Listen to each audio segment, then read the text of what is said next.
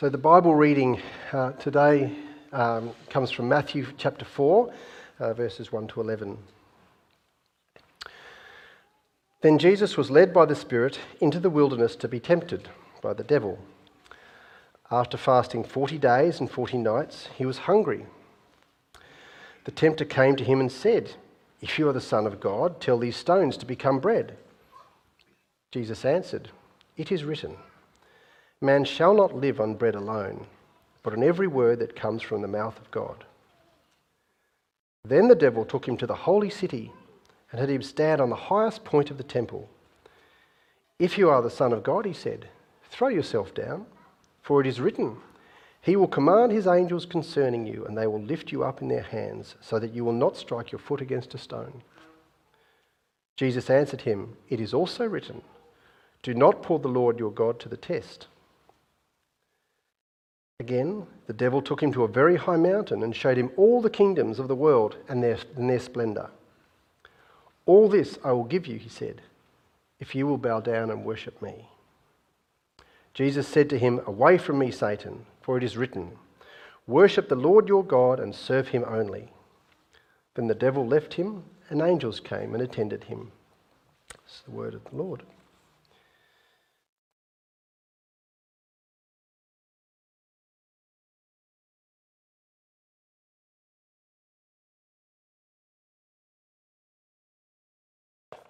Thank you, Duncan, and good morning, everyone. It's great to see you all on this first day of 2023. It's a new year full of new possibilities for each of us individually, but also for all of us here together as God's people at Riverbank. We have no idea what this year has in store. There could be joys, there could be sorrows. We don't know if our plans are going to come to pass. We don't know if life is going to turn out the way that we expect. In fact, not even one of us really know if we'll still be here by the end of this year. But this we do know, without any doubt whatsoever. Our times are in the Lord's hands.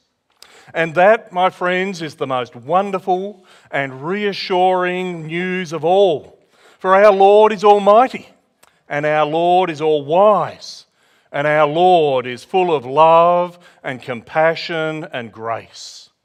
And so whatever 2023 might bring, we know that if we seek our refuge and our strength in Jesus Christ alone, then we are utterly safe and we are richly blessed. And so I truly hope that that is how you are facing the year that lies ahead, with confidence. Not confidence in yourself or your own wealth or abilities, but confident in God, in the God who gave you life and the God who gave you his Son to wash away your guilt, to make you righteous in his sight, and to give you sure hope of a glorious future in heaven above. I truly hope that you have that kind of confidence today. But if you don't, well, then maybe 2023 is the year when all of that will change, when the Lord will work in your heart, when he will turn you around and you finally find peace for your soul. If you feel the Holy Spirit working in you even today, then I want to urge you to pray, to ask God to open your eyes to his amazing grace, and also to talk to a Christian friend or talk to one of the leaders here at church. Ask them to help you to see why you need Jesus as your Saviour and your Lord. Maybe today is the day when everything will change. But now we need to turn our attention to our reading from Matthew chapter 4. The three temptations of Jesus. And as you may have gathered, we're looking at these verses over 3 weeks. And perhaps you're wondering why. Why would we spend 3 whole sermons on this one short passage? Well, I've got 4 reasons for you. The first one is a pragmatic one. I knew that I was going to be preaching today, and next Sunday and the Sunday after. And so I wanted something in 3 parts, and this passage fits the bill. Secondly, though, this passage also flows naturally from the events of Christmas, which we've been thinking about in recent times. Both Matthew and Luke begin their Gospels with Jesus' birth. But then in the transition to his public ministry, they record this period of testing, something also mentioned very briefly by Mark. A third reason to focus on these verses is because they're extremely important. And I do wonder if we actually give them the attention that they deserve. And fourth, we need to look at them because they have often been misinterpreted and misunderstood. You know, as I was preparing for this sermon today, I was actually shocked at how many authors write about this passage, and they see it as nothing more than an example for us to follow. They consider how Jesus resisted temptation in his life and conclude that that simply teaches us how we can resist temptation in our own lives. And while they wouldn't say this in so many words, what they're implying is that by doing so, we can be good people and we can stop sinning and we can basically save ourselves. So what do you think? Is this passage just an example for us to follow? Well, of course not. It has far deeper significance than that. It is, in fact, a passage that is fundamental to the entire gospel. And so we really need to understand these words properly if we're ever going to understand the person and the work of our Lord Jesus Christ. And so this morning we're going to focus just on Matthew 4 verses 1 to 4, the introduction and the first of the 3 temptations. And there are 2 things here in these verses that immediately strike our attention and point us back into the Old Testament. So first of all, there's the appearance of the devil tempting Jesus to eat. He was hungry. And verse 3 says, the tempter, the devil, came to him and said, if you are the Son of God, tell these stones to become bread. When we read this, we cannot help but think back to the Garden of Eden. In the beginning, God created the heavens and the earth and all that is in them. He created humanity to be like him, to rule over all that he had made, and to do so with a moral capacity. But in Genesis 3, we're told, now the serpent was more crafty than any of the wild animals the Lord God had made. He said to the woman, did God really say you must not eat from any tree in the garden? Until now, Adam and Eve had done no wrong. There was no sin. They lived in perfect harmony with God and everything was good in the world. But then there is the first temptation.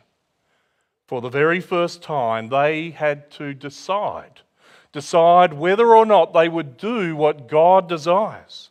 Would they trust God when he said that he would provide for all their needs? Would they obey God when he said to eat from every tree except for that one? For that would bring death. Would they believe God's truth? Or would they fall for the devil's lies? They were faced with a huge moral test, the very first temptation. And my friends, what did they do? Did they resist 1,000 times? 100 times? 10 times? Did they resist even once? It says, when the woman saw that the fruit of the tree was good for food and pleasing to the eye and also desirable for gaining wisdom, she took some and ate it. She also gave some to her husband who was with her, and he ate it. Adam and Eve doubted their Creator. They disobeyed him and they destroyed their relationship with him, and as a result of that, received the punishment that they were warned of. Spiritual death while here on earth, physical death at the end and eternal death forever. They plunged not just themselves, but the entire human race into sin, cutting us off from our God. And all because when faced with temptation, they failed. But would others, those who came later, do any better? Well, that leads us to the second thing that this passage points us to in the Old Testament. For Matthew also says in these verses that Jesus was led by the Spirit into the wilderness and that he was there for 40 days and 40 nights. What does that remind you of? Well, listen to these verses from Deuteronomy chapter 8 as the Lord speaks to the people of Israel. The Lord says, "Be careful to follow every command I am giving you today, so that you may live and increase and may enter and possess the land the Lord promised on oath to your ancestors. Remember how the Lord your God led you all the way in the wilderness these 40 years to humble and test you in order to know what was in your heart, whether or not you would keep his commands. He humbled you, causing you to hunger and then feeding you with manna, which neither you nor your ancestors had known, to teach you that man does not live on bread alone, but on every word that comes from the mouth of God." This was now many years after Adam and Eve, when some of their descendants through Abraham had grown to become this great nation of Israel. They were God's special covenant people, chosen by him to receive and to carry his promises, his promise to restore everything that human sin had ruined. But how did they go with this temptation? I mean, they were in such a unique relationship with God. They had experienced his grace and his deliverance so many times. They knew so much more about God's will as he had revealed it in his commandments. They knew so much more about how keeping those commands would bring blessing, while breaking them would bring curse. So how did they go? Well, in those 40 years in the wilderness, these people were tested and they were tempted to reveal what was in their heart. So did they trust the Lord? Did they obey him? Did they seek to do his will? Or did they listen to the devil? I think we all know the answer. Without going into detail, we know that during those 40 years they did nothing but complain and grumble against the Lord. They repeatedly doubted his love and his protection and his provision. They continually rebelled against his law. And so just like Adam and Eve, when faced with temptation, they too failed. And they failed over and over and over again. And my friends, hasn't that been exactly the same pattern right down throughout history? There has never been a generation that didn't fall into sin. There has never been even a person who didn't fall into sin. And that still applies today.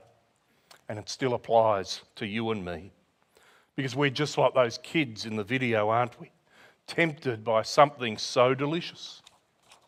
I mean, don't you ever look around you in this world and wonder why it is that people just can't stop doing all these terrible things that make life so miserable?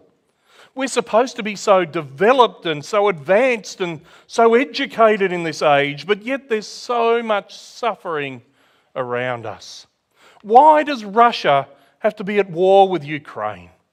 Why do African dictators leave their own people in poverty? Why are terrorists so determined to wreak havoc and destruction?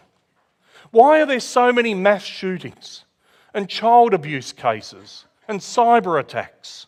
Why do so many people ruin their own lives with alcohol and drugs and other addictions? Why is our society just so determined to kill the unborn and the elderly, and so determined to find new forms of sexual perversion? Why do even natural disasters lead to finger pointing and looting? My friends, why is there so much domestic violence, so much suicide, so much racism, so much greed, so much corruption, so much pornography, so much anger and outrage, so much deceit? Well, the answer is very simple. It's because ever since Adam and Eve sunk their teeth into that forbidden fruit, we have all followed in their footsteps. We know God's will, we know what is right, but yet when faced with temptation, we quickly fall. And no matter how much we might convince ourselves that somehow we are above all of that, we know in our own hearts that we too are far from perfect and that we sin against God and our neighbour every day. We too fail to love the Lord, to trust in his provision, to follow his commands, and instead we are sucked in by the devil's lies, putting our own desires first. But my friends, surely that compels us then to turn our minds back to Matthew chapter 4. And I hope that what we've just thought about there helps us to gain a greater appreciation for what's really going on in this text. For here in these verses we find Jesus, the very Son of God, who has come into our world. His birth in Bethlehem reminds us that he was fully human, sharing our experience in every way. He ate and he drank, he worked and he rested, he laughed and he cried, and he experienced desire and temptation just like we do. But as his public ministry is about to begin, this all comes to a head. In chapter 3, John the Baptist pronounced the coming of Jesus. That was his task. And he also baptized Jesus in the Jordan River. And at that very point it says, heaven was opened, and he saw the Spirit of God descending like a dove and alighting on him. And a voice from heaven said, "This is my Son, whom I love. With him I am well pleased." At this moment in history, God Almighty announced to the world that this was his promised Messiah. This was his own beloved Son, sent to be our Saviour and our Lord. But could he really do it? Was he up to the task? Could he succeed where all others had failed? Well, in Matthew 4 verse 1, we're told that Jesus was led by the Spirit into the wilderness to be tempted by the devil. This was going to be a showdown. Jesus was led by the Holy Spirit. Mark says the Spirit sent him. Luke says he was filled with the Spirit. This reminds us, my friends, that while God will never let you be tempted beyond what you can bear, 1 Corinthians chapter 10, that does not mean that he will shield you from every enticement of sin. But it also reminds us that this was a vital part of God's plan. For if Jesus did not face this situation, then he would not be able to prove himself suitable for the important task that lay ahead. But there's also the fact that it was the devil who did the tempting. James chapter 1 says, God cannot be tempted by evil, nor does he tempt anyone. One of the implications of Jesus' human nature was that he actually could be tempted, just like us. But the source of that temptation was the devil. In verse 3, Matthew calls him the tempter. That's his job. In verse 10, he calls him Satan. And just imagine how motivated he must have been to bring Jesus down. So then in verse 2, we're told that Jesus fasted 40 days and 40 nights. Luke says he ate absolutely nothing in that time. He was in the wilderness, which was the barren hill country to the west of the Jordan. And so there was little food available, but that's exactly why the Spirit sent him there. For his very purpose in going there was to focus his attention and his energy and his whole being on his heavenly Father and on the task that he had called him to do. It was to be a time of prayer and preparation, a time of fasting, not of feasting. But as a result, Matthew tells us quite simply that Jesus was hungry. Now, I don't know about you, but I feel uncomfortable after just a few hours without food. And so just imagine, if you can, the craving, the desire, the pain this man must have felt after almost 6 weeks without food. He must have suffered severe malnutrition. And so he was in an incredibly vulnerable state. But it's exactly when we're at our weakest that the devil attacks. An attack he did. Verse 3 says that he came to Jesus and said, "If you are the Son of God, tell these stones to become bread." He said, if you're really who you say you are, then use your power to create some food and to satisfy your hunger. Now, this raises an interesting question. What exactly is the sin that Jesus was tempted to commit? Was it a sin for him to eat? No, of course not. Was it a sin for him to use his divine power in order to produce food? Well, again, no.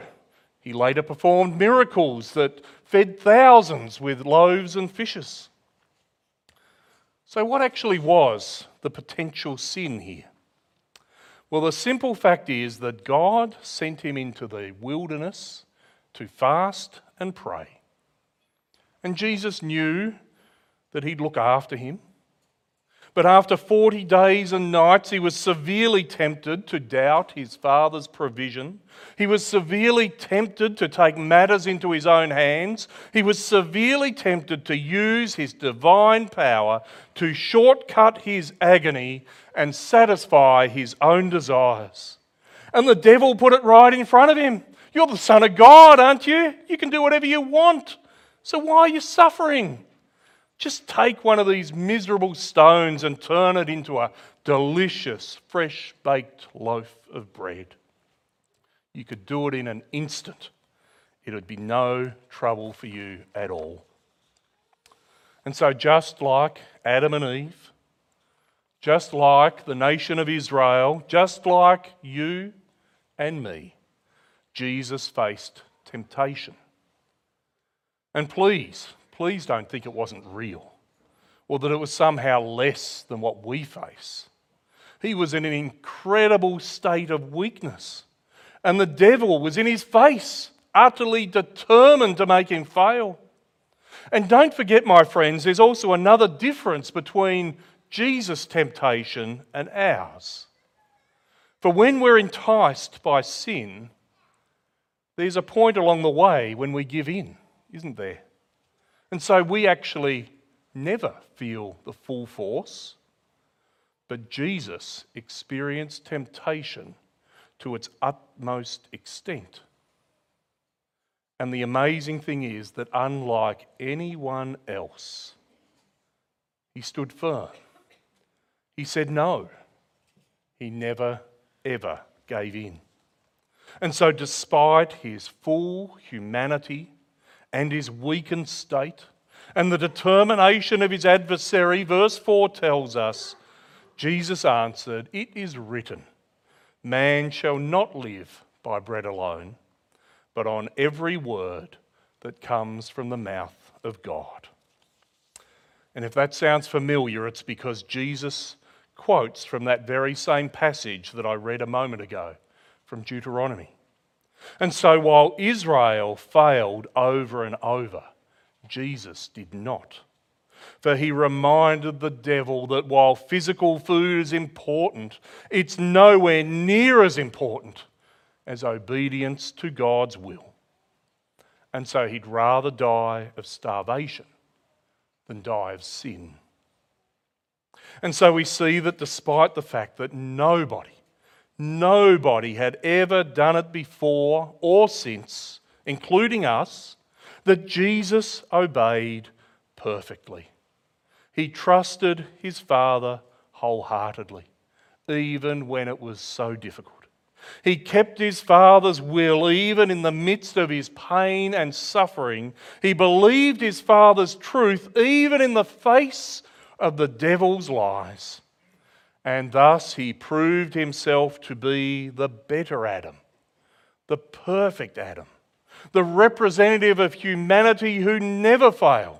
He proved himself to be the better Israel, the true Israel who remained faithful through thick and thin. But why is that so incredibly important? Well, there are two main reasons.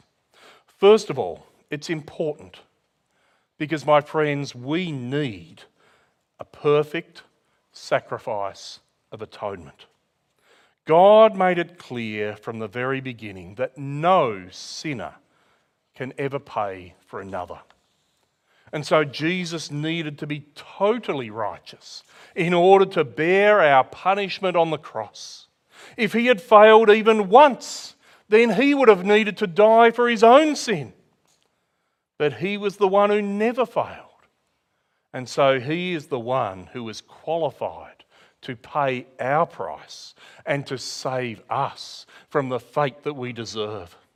And so, for example, in Hebrews chapter 2, it says, "In bringing many sons and daughters to glory, it was fitting that God, for whom and through whom everything exists, should make the pioneer of their salvation perfect through what he suffered." But there's also a second reason why this is so important. And we see it in Romans chapter 5. Where Paul writes these words. He says, "For just as through the disobedience of the one man the many were made sinners, so through the obedience of the one man the many will be made righteous." You see, my friends, it's not enough for Jesus to wash away our sin through his sacrifice on the cross. He also needs to make us totally right with God. We need to be credited with his obedience so that when God looks at us, he doesn't see us as sinful and he doesn't even see us as neutral, but rather he sees us as perfect and holy and pure. That's why it is imperative that Jesus resisted the devil's temptation. But if he hadn't, then we could not be clothed in his perfect righteousness. And so, my friends, I hope you're beginning to see why this is such an incredibly vital part of God's word. For what we have here is not simply an example for us to follow. But my friends, what we have here is the very solution for the fact that we could never follow that example. For every one of us is infected with sin. We're no better than Adam and Eve. We're no better than the nation of Israel. We all face temptation and every single day we fail. And as a result of that, we are cut off from our God who made us. We are cut off from the life that we were made to live on this earth. And we are cut off from the glory of heaven. And instead, we deserve God's judgment and his eternal punishment. But my friends, praise the Lord. Praise the Lord that Jesus came to do what we could not do. He faced the most severe temptations you could ever imagine, but yet stood firm until the end. He ignored the devil's enticements and he trusted the Father without ever faltering, and he did it all for us. So as we look forward to 2023, let us make sure that our hope and our confidence are in Jesus Christ alone. And let us give thanks for what he has done. For he is the only one who could win this battle, putting God's will above his own, resisting every temptation. So if we put our faith in him, then we truly can experience his wonderful and his eternal salvation. Let's pray.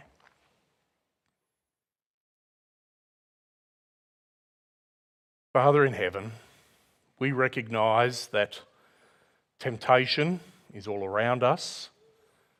We recognise that just as the devil tempted those in the Old Testament, tempted Jesus in the wilderness, that he also tempts us.